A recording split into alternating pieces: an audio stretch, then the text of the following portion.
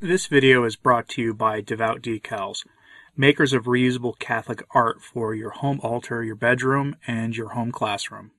By way of introduction, I thought I should mention today that while we are towards the end of the octave for All Souls and All Saints, where traditionally there would be numerous indulgences available to the faithful if they went to a cemetery or chapels under the right circumstances and prayed for the repose of the souls of the departed, Francis has, in a move that I will not criticize in any way at all, extended the indulgences that are offered through the entire month of November. So take advantage of it, please. Go pray for the souls of the dearly departed. And I think that's a good introduction here for what you're about to hear from St. John Vianney, who excoriates his listeners, who were his parishioners, for not doing such. Don't be like them. Please go pray for the souls of the dearly departed. Godspeed. The famous sermon on purgatory by St. John Vianney. I come on behalf of God. Why am I up in the pulpit today, my dear brethren? What am I going to say to you? I come on behalf of God himself. I come on behalf of your poor parents, to awaken in you that love and gratitude which you owe them. I come to bring before your minds again all those kindnesses and all the love which they gave you while they were on earth. I come to tell you that they suffer in purgatory, that they weep, and that they demand with urgent cries the help of your prayers and your good works. I seem to hear them crying from the depths of those fires which devour them. Tell our loved ones, tell our children, tell all our relatives how great the evils are which they are making us suffer. We throw ourselves at their feet to implore the help of their prayers.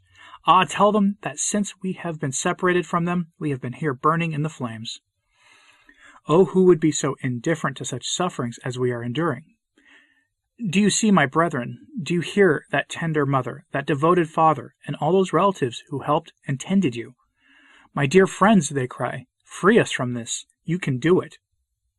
Consider then, my dear brethren, A, the magnitude of these sufferings for which the souls in purgatory endure, and B, the means which we have of mitigating them, our prayers, our good works, and above all, the holy sacrifice of the Mass. I do not wish to stop at this stage to prove to you the existence of purgatory. That would be a waste of time. No one among you has the slightest doubt on that score. The Church to which Jesus Christ promised the guidance of the Holy Ghost, and which consequently can neither be mistaken herself nor mislead us, teaches us about purgatory in a very clear and positive manner. It is certain, very certain, that where there is a place where the souls of the just complete the expiation of their sins before being admitted to the glory of paradise, which is assured them. Yes, my dear brethren, and it is an article of faith, if we have not done penance proportionate to the greatness and enormity of our sins, even though forgiven in the holy tribunal of penance, we shall be compelled to expiate them. In Holy Scripture there are many texts which show clearly that although our sins may be forgiven, God still imposes on us the obligation to suffer in this world by temporal hardships or in the next by the flames of purgatory. Look at what happened to Adam.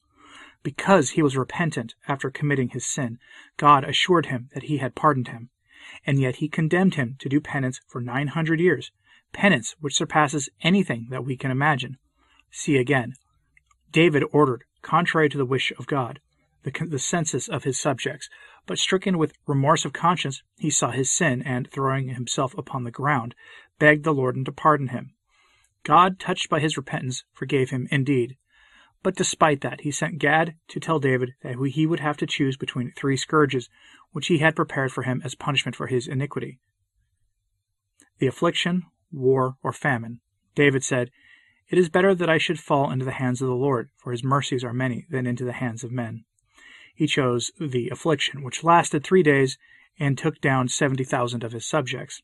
If the Lord had not stayed the hand of the angel, which was stretched out over the city, all Jerusalem would have been depopulated. David, seeing so many evils caused by his sin, begged the grace of God to punish him alone and to spare his people, who were innocent. See, too, the penance of St. Mary Magdalene. Perhaps that will soften your hearts a little. Alas, my dear brethren, what then will be the number of years which we shall have to suffer in purgatory, we who have so many sins, we who, under the pretext that we have confessed them, do no penance and shed no tears.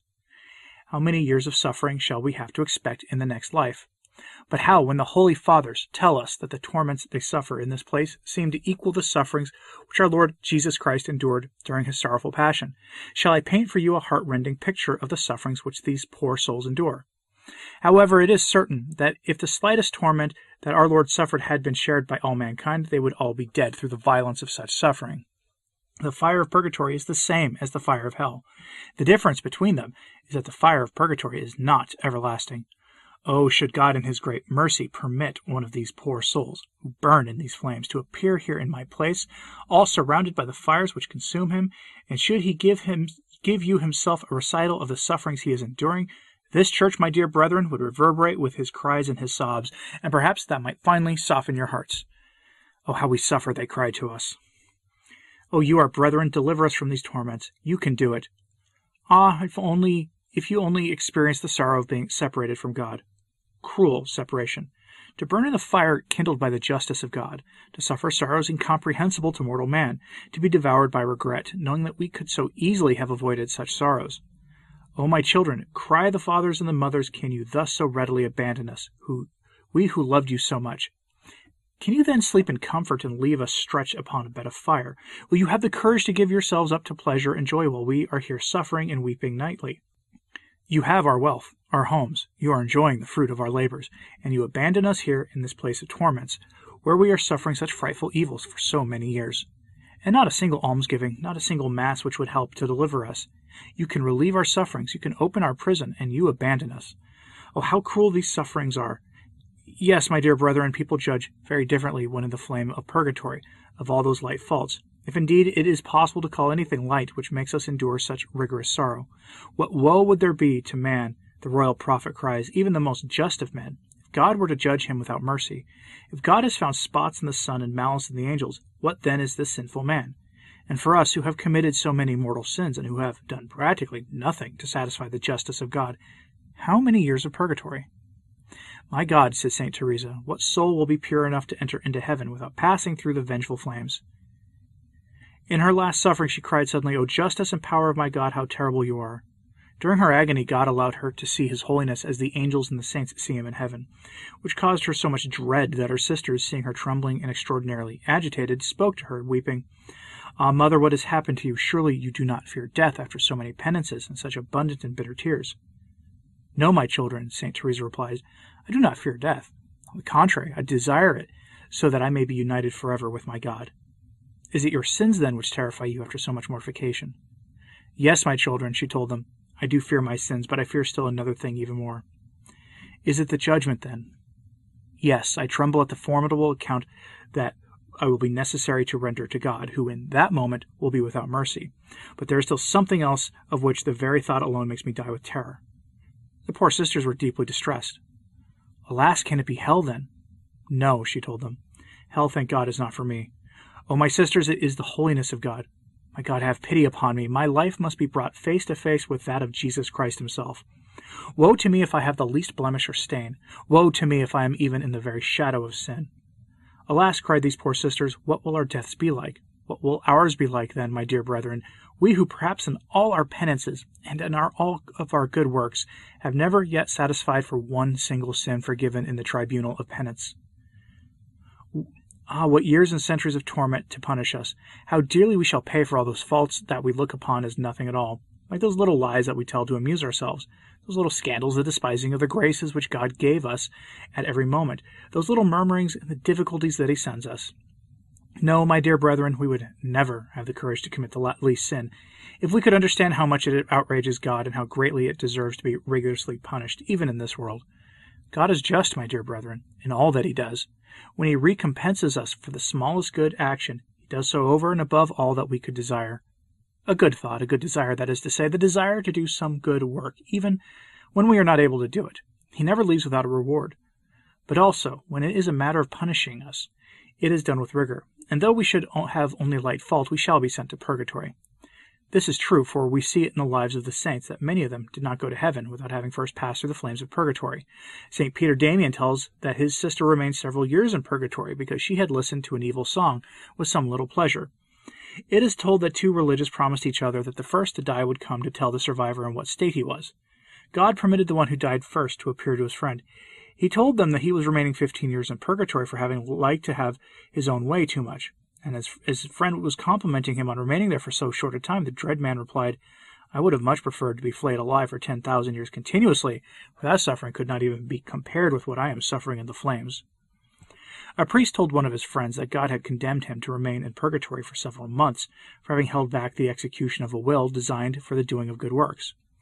Alas, my dear brethren, how many among those who hear me have a similar fault with which to reproach themselves? How many are there, perhaps, who during the course of 8 or 10 years have received from their parents or their friends the work of having masses said and alms given, and have allowed the whole thing to slide? How many are there who, for fear of finding that certain good works should be done, have not wanted to do or go to the trouble of looking at the will that their parents or their friends have made in their favor? Alas, these poor souls are still detained in the flames because no one has desired to fulfill their last wishes. Poor fathers and mothers, you are being sacrificed for the happiness of your children and your heirs. You perhaps have neglected your own salvation to augment their fortune. You are being cheated of the good works which you have left behind in your wills. Poor parents, how blind you were to forget yourselves. You will tell me, perhaps, our parents lived good lives. They were very good people. Ah, they needed little to go in these flames. See what Albert the Great, a man whose virtue shone in such an extraordinary way, said on this matter. He revealed one day to one of his friends that God had taken him into purgatory for having entertained a slightly self-satisfied thought about his own knowledge. The most astonishing thing was that there were actually saints there, even ones who were beatified, who were passing through purgatory. St. Severinus, Archbishop of Cologne, appeared to one of his friends a long time after his death and told him that he had been in purgatory for having deferred to the evening prayers he should have said in the morning. Oh, what years of purgatory there will be for those Christians who have no difficulty at all in deferring their prayers to another time on the excuse of having to do some pressing work. If we really desired the happiness of possessing God, we should avoid the little faults as well as the big ones, since separation from God is so frightful a torment to all these poor souls. Some deep words from St. John Vianney. I think people in the modern times have this belief that purgatory is sunshine and roses. And certainly there's a certain amount of joy there, for you know that the beatific vision is assured to you. Nothing can take it from you once you're there. But you haven't attained it yet. But it's not a pleasant experience. Not in the slightest. And I think people need to remember that. So please pursue sanctity.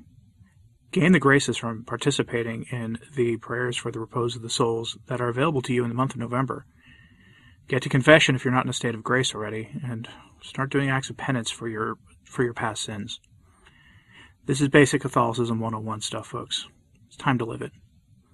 Anyway, thanks for listening, and please pray for the Church. I'm Anthony Stein. Ave Maria.